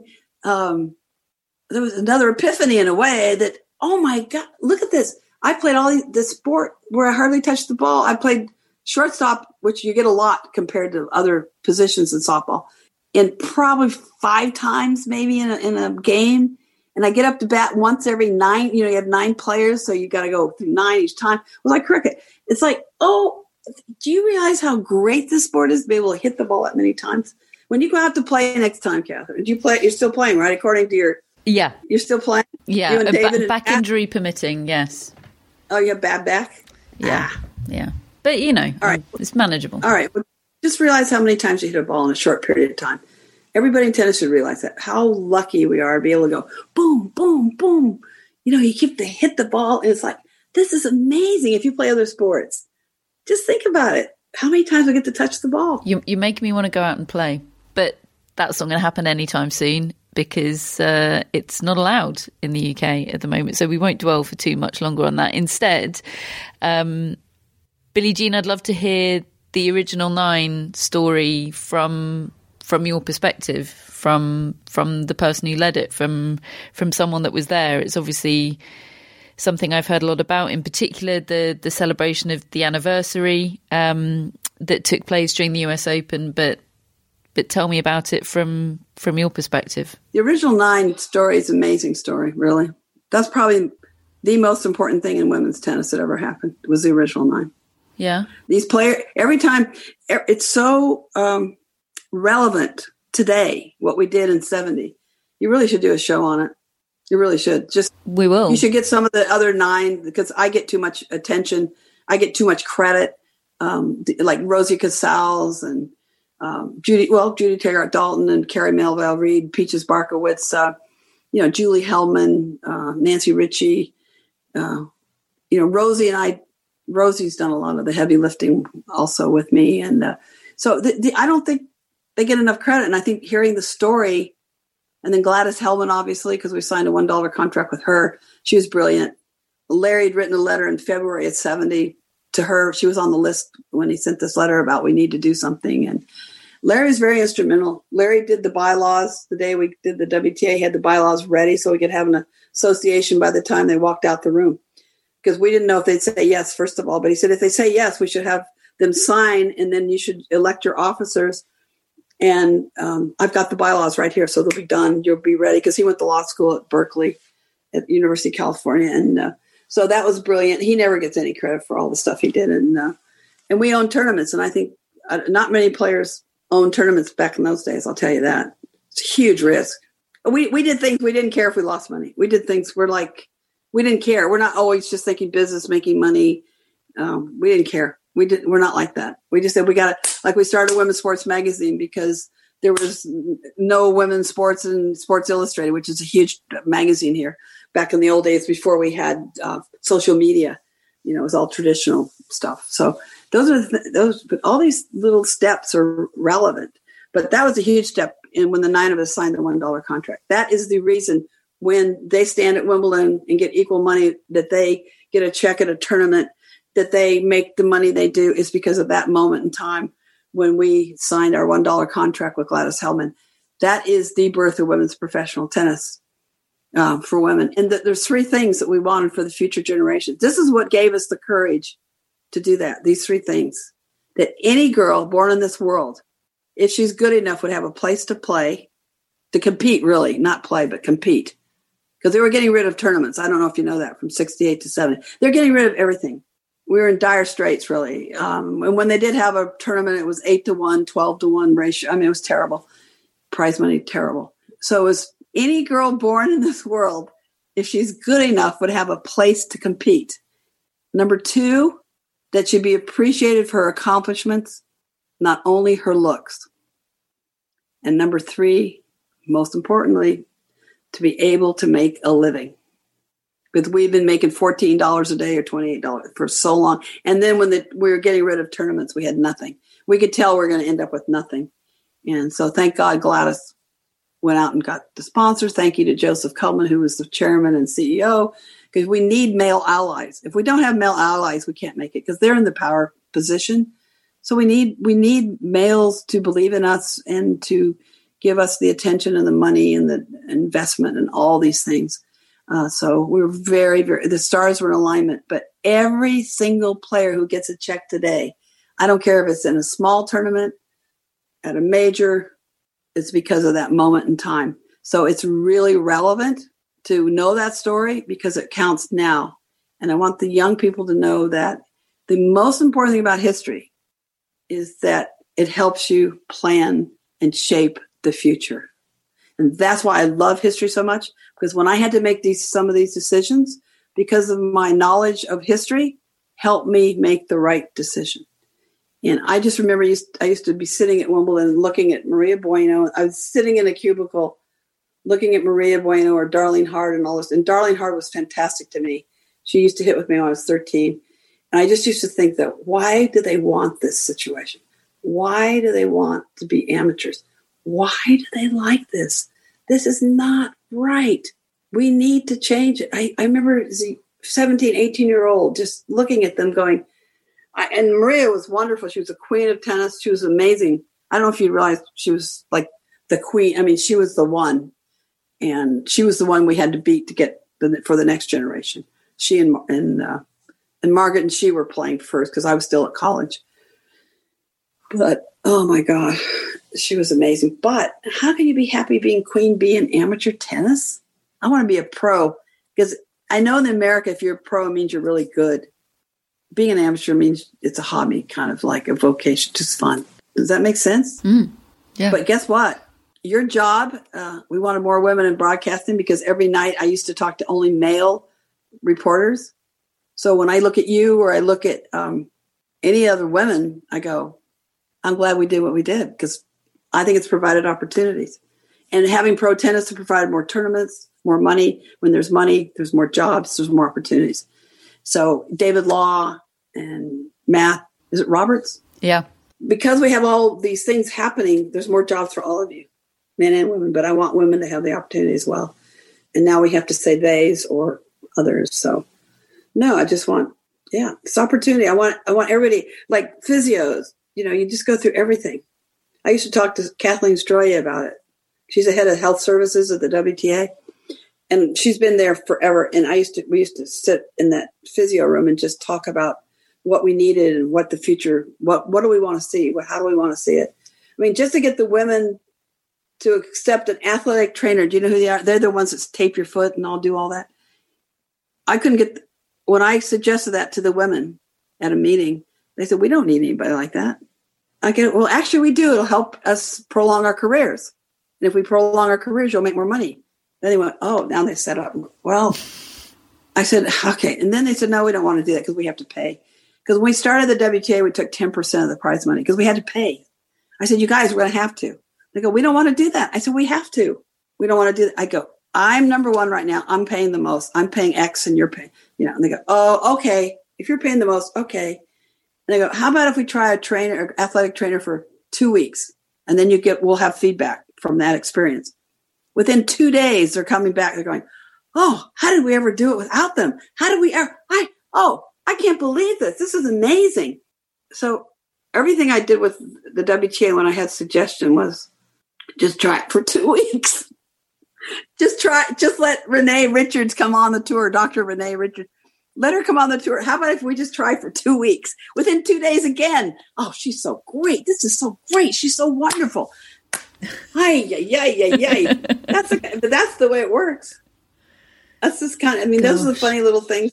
We used to have meetings until 4. We had meetings at 4:00 in the morning. I know, but I want the connection to the kids who may be playing Fed Cup or BJK Cup now to understand how they're connected to that. And now, when I ask a young person, how do you want tennis to look 5 years from now? Because you're responsible now. You're the leaders. You're it. And they look at me like, I don't know. I said, well, now why don't you go think about it? Okay. Oh, okay. Because you got to get them thinking first and having discussions, but they don't usually want to worry about it. They worry about, about it's interesting that they're allowed to not worry about it actually, in a way. But I think the original 9 deserves a lot more focus. People give it because they hear it, but they don't really connect then and now like they need to. Well, in the future. Would you come back and talk to us again about the original 9 if we do? We need to have some others too, like Rosie. Yeah. You need to have. We'd love to. We'd love to. Okay, every time you see a player win a tournament and get a check, just think about us. Without us, this would not be. It just wouldn't have happened. Maybe it would have happened eventually in a different way, but I wouldn't have counted on it. We weren't doing well. We could be just like the warm-up act, the amateur act is what we could have ended up being. I'm not kidding. It just scares me. Every time I think about it, I go, thank you, God, because it could have been. And then to get equal prize money, that's a whole nother story. That's a long story. I mean, you guys could do that. How did we get equal prize money at the majors? How did we get this equal prize money at the major? It didn't used to be that way. In 68, the first year, Rod Laver got 2,000 pounds. I got 750 pounds. Oops. Another thing we're going to have to deal with. I went, oh my God. We fought for pro tennis. Now they're going to get rid of us. Oh my God. What is going on here? It's like, God, it cannot. Would you ever have thought in 73, when the US Open gave equal prize money, that it would have taken to 2007 for the... Yes. Yeah? Yes. And do you know how we got the 73? Do you know how that happened? Tell me. Okay. In 72, if you read some old clippings, it says I said in 72, I don't think the women should play next year. I said girls even, I don't know. I don't think we're going to play unless we get equal prize money. Okay. I said, this stinks. It just stinks that we don't have equal prize money. Now you remember this is 72. This is our second year of our tour, right? We started our first tour in 71. This is our second tour. So I thought, I'm just going to say it. I said it, and I went to the other women. I said, what do you guys think? And I said, Rosie's great. Let's go. Few of them. So what I did, now remember by now we own a tournament, right? So now I know both sides. So I realized if I could take something to Billy Talbert, who's the tournament director, he's the guy I would go to and meet. Okay. So I go, okay, what can I take him besides asking for something? So we went around. CeCe Martinez had just done a survey in 70 at Forest Hills with the fans about women's tennis and whether they liked us, didn't like us. So she has some really good information, some, data and analysis, right? This little simple survey because she'd taken a course at college. So I thought, I'll take that. That's good. But what can I do? Okay. What counts? Well, money talks. So I went and talked to Philip Morris, talked to Bristol Myers, said, would anybody or collectively, would any of you be willing to pay the prize money difference? And somebody said, yes. It was Bristol Myers. They said, we'll do it. We'd love to do that. I went, oh my God. I'm like, inside, I'm like, just, whoa, but really? And they said, yes. So when I sat down with Billy Talbot one-on-one in 72 during the tournament, just little wooden chairs looking at each other, we're in the referee's little hut on the center stadium court at the Westside Tennis Club, which nobody sees anymore. Eyeball to eyeball, I said, well, there's two things. Billy, we really want to have equal prize money next year. And I'm talking just really softly. We want to have equal prize money. And I brought two things. I brought a survey that shows that we got much more favorable opinions than I thought. Here's the survey. And this is CeCe Martinez did this. Ismay Emanuel and her handed it out. And these are results. And it's pretty good. He goes, wow, that's better than I thought it would be. And I said, so it was better than we thought. And money talks. And I've got prize money, the difference of the total prize money that Bristol Myers is willing to do. And he goes, what? And he's a business guy. Okay, here's a business guy. And he played tennis. He was a really good tennis player in the late 40s. Ted Schroeder, him, all these different players. And he's a type 1 diabetic. Okay, which I was, always wanted to root for him because I like that part of him. So anyway, he is in shock. Okay, he's like, oh my God, are you sure? I said, I said, what is it, 50, 55 or what? He goes, yeah, about that. I said, yeah, that's what they're willing to do. He goes, really? Okay, I'll get back to you. So in the newspaper, I don't know, whenever I'd have to look at the articles now, Billy Talbot announces women are getting equal prize money next year in 1973. Okay, boom, like that. But money talks. You got to find the money. So anyway, there it is. That's why we had equal prize money. And do you know what product they chose? Because they had different products. Guess what they chose? Band deodorant. Because I had said the year before, it stinks that we don't have equal prize money. So he said, we're going to use band deodorant because he thought it was funny. So they did. That's how we got that's how we got started, because I knew if we could get started, if one would do equal, we have a chance to start, our case. And then if we get the three, the fourth is going to fold.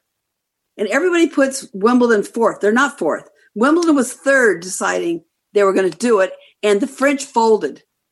But because the French came before Wimbledon, everybody thinks the French did it before Wimbledon. They did not. Wimbledon did it, and then the French folded.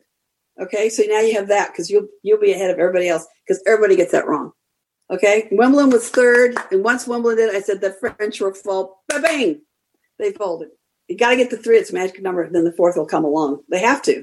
They're toast. So that was that on that. So that's how we got started. And then Larry Scott was amazing behind the scenes. Stacey Allard, all the CEOs of the WTA, but particularly Larry Scott was brilliant. And then he got Venus to talk to the committee at the old All England. And unfortunately, it didn't do any good. They said no, even after she went through her 9-year-old girl, fantastic. They were impressed, but they didn't change. And Larry had told them, if you don't go along with it this time, I'm going to go public. He told them, it's not like he didn't. And he went to politicians, fans, business people, boom. He went to everything. And he got public opinion, and he just kept pushing it out media-wise. And then the heat started to rise. Then it's went like that. So, and he's responsible. He was brilliant. And then he signed up for the ATP to be the CEO, and they didn't hire him. Biggest mistake. So you need people who've got some fire and disruptors a little bit, not too much. You got to be careful. So that's another. Equal prize money is a great story for you guys. You can have just a ball with some of this stuff. Gosh, the way you guys are, I can't believe how you guys get in the weeds and you talk this, and you talk such. It's great, and I start laughing. You guys laugh. Oh honestly, it's been. I mean, look, we've always loved it. It's always been a huge thing. But this past year, 11 months, whatever, it's been a lifeline. It's been everything really to us this past year. I feel like there was a subject we missed. You know about Bud Collins at all? Oh, yes. Yeah. Okay. I know Bud was incredibly warm and welcoming to David when he was first, and he was Bud's the best. Rookie in the media. When we were doing Tennis Relived last year and watching back old matches, so much of it had his commentary on, and it was such a joy. Such a joy. No, but you never got to meet him, did you? No. Oh, you gotta. Do you see photos of him with his flowered pants? Yes. Lots of photos. Yeah. What a character. I met him when I was 15 at the Essex County Club. I split sets with Darlene Hard. We're walking off the court for a break, and he's walking with me. And I look down, and he's got these Bermuda shorts on, and that were knock your socks off, in his shirt. And oh my God, I'm like, this guy's great. He's different. Oh, I like him. He spoke very quickly, very smart. I knew he was a brain. He was a brainiac. He was smart. And he really did boxing in the beginning. He took Karen Hansen and me out to dinner after we won the doubles in 61. He says, are you guys going to the ball? I'm going, what ball? What are you talking about? Oh, winners go to the Wimbledon ball. I go, yeah. What time and what do you?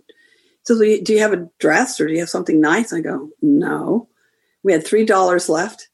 And he goes, seriously? He says, would you like to go to dinner? Great. So we went to this Italian place in Knightsbridge. And Karen and I were so happy because it was the best dinner we'd had. We lived on wimpy bars. We didn't have any money. Lived in bed, like bed and breakfast, and I don't know how many pounds a week. We got some expense money from the USL, the USTA. I think Wimbledon give money to the organizations and they give you your expense money is what I think they did. And Karen was an amazing player. So we were the youngest team ever to win Wimbledon together. We still are. I was 17, she was 18. And she kept saying we'd win before we went over there. And I go, I don't look at the draw. I just do one ball at a time. Don't bother me. She said, no, you got to come and look at the draw. And I said, no, I don't want to look at the draw. You have to look at the draw. So anyway, we won. But Bud taking us out to dinner afterwards was so sweet of him, because that teed up our friendship forever. Gosh. And then he offered us champagne. We don't drink. So he said, great, cheap dates. Great. So, but when I heard Richard Evans tell his story about Althea, it was great. Yeah, what a storyteller. I did sleep with that book, by the way. I did sleep with the book. Really? I always wanted to be somebody. She changed everything for me. She was my shero for sure. That book is on my to-read list by the side of my bed. Oh, you have to read it because it explains she was very wonderful, and I'm so glad Zena and I got a chance to go see her. I took they said Fran Gray was a great friend of hers. She's the one that really kept her going, and also asked for money later. We gave money more than once. Mayor Dinkins is another one who just passed away, who really helped. He really helped. He's a great guy. So, but she was amazing. But when we went out to visit with her, Fran Gray made it happen, because she kept saying, because I used to leave messages for Althea. I just leave a message. Hi, Althea, it's Billy. I'd just love to come and see you sometime. Hope you're okay. That time. And I'd do that every so often, just leave a message. Never heard. I thought, oh, crazy. Finally, Fran said, she said she'll see you guys. Because I said, come on, Zena, you have to go with. Let's go. So, or she did to me, maybe, I don't know. But we got to go see her and talk to her. And I talked to Fran a lot, so I knew what was going on. But it took so long to get that statue. I cannot tell you. I think I've been through, I don't know how many presidents of the USLTA to have that something. In 1997, when they did the Arthur Ashe Stadium, all the past champions came. It was a parade of champions. It was an unbelievable night. Jeannie was there. She had John McEnroe speak. And I just remember, I thought it would have been nice to have the Arthur Ashe, Althea Gibson, or vice versa stadium court, because we're 50% women, we're 50% men in our tournament. I thought that would have sent a great message if they could have put both names up, but didn't happen. And then Althea wasn't there that night. I think she was the only one that wasn't there that was still alive, actually. I'm not sure, but that was a great night. But I just thought, but I used to go to every president, every time there's a new president, every 2 years there's a new president. I'd go and sit with them and say, we need to do something for Althea. She's our first Black player, and then if we ever get the gender part right, all of us, everyone, then the world will be okay. Because if we had equality in the world, it would be a much better world. It would be healthier financially, equal prize money for equal work, all that. We don't have it.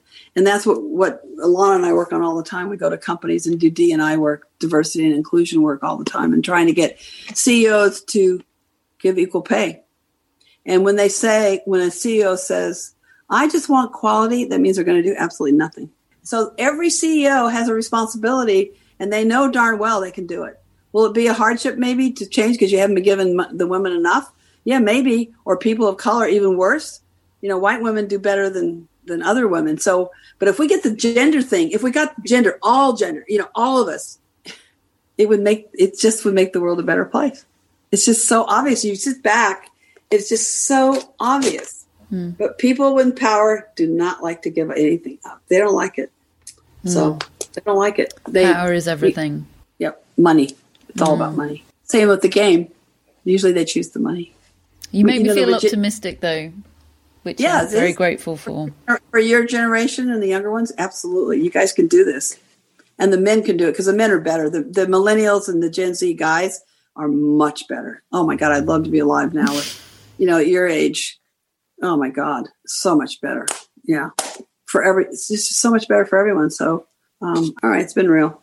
To be continued some other time. I have to see David and Matt sometime. Yeah, well, I'd love to do it again and to do a proper show on the original I love them. 9. They're so sweet, man. They are the best people I know. Is your baby trying to get in? Where is Billie Jean? What's her status? Do you know how funny that sounds? Look at this baby. It's so cute. What a doll. Okay. Thank you for naming her. Why did you name her Billie Jean? That's so sweet of you. Well, she's going to be the best dog, and you're a hero of mine. So I couldn't think of anybody better. Well, that's so sweet of you. I really appreciate it because this dog is really cute, man. She has no choice but to be great now. I'll send her back if she's not. No, you won't. Thick or thin, you got her. Bye, Billie Jean. Bye, Catherine. Billie Jean, thank you so much. Thank you so much. Bye. Take care. Bye. Bye-bye. Say hi to David and Matt. I will.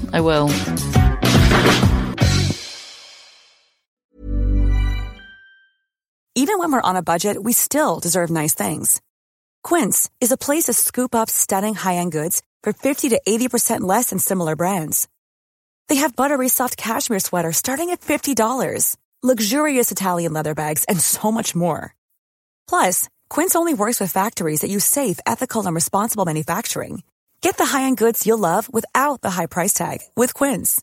Go to quince.com/style for free shipping and 365-day returns. Ever catch yourself eating the same flavorless dinner 3 days in a row? Dreaming of something better? Well, HelloFresh is your guilt-free dream come true, baby. It's me, Keke Palmer.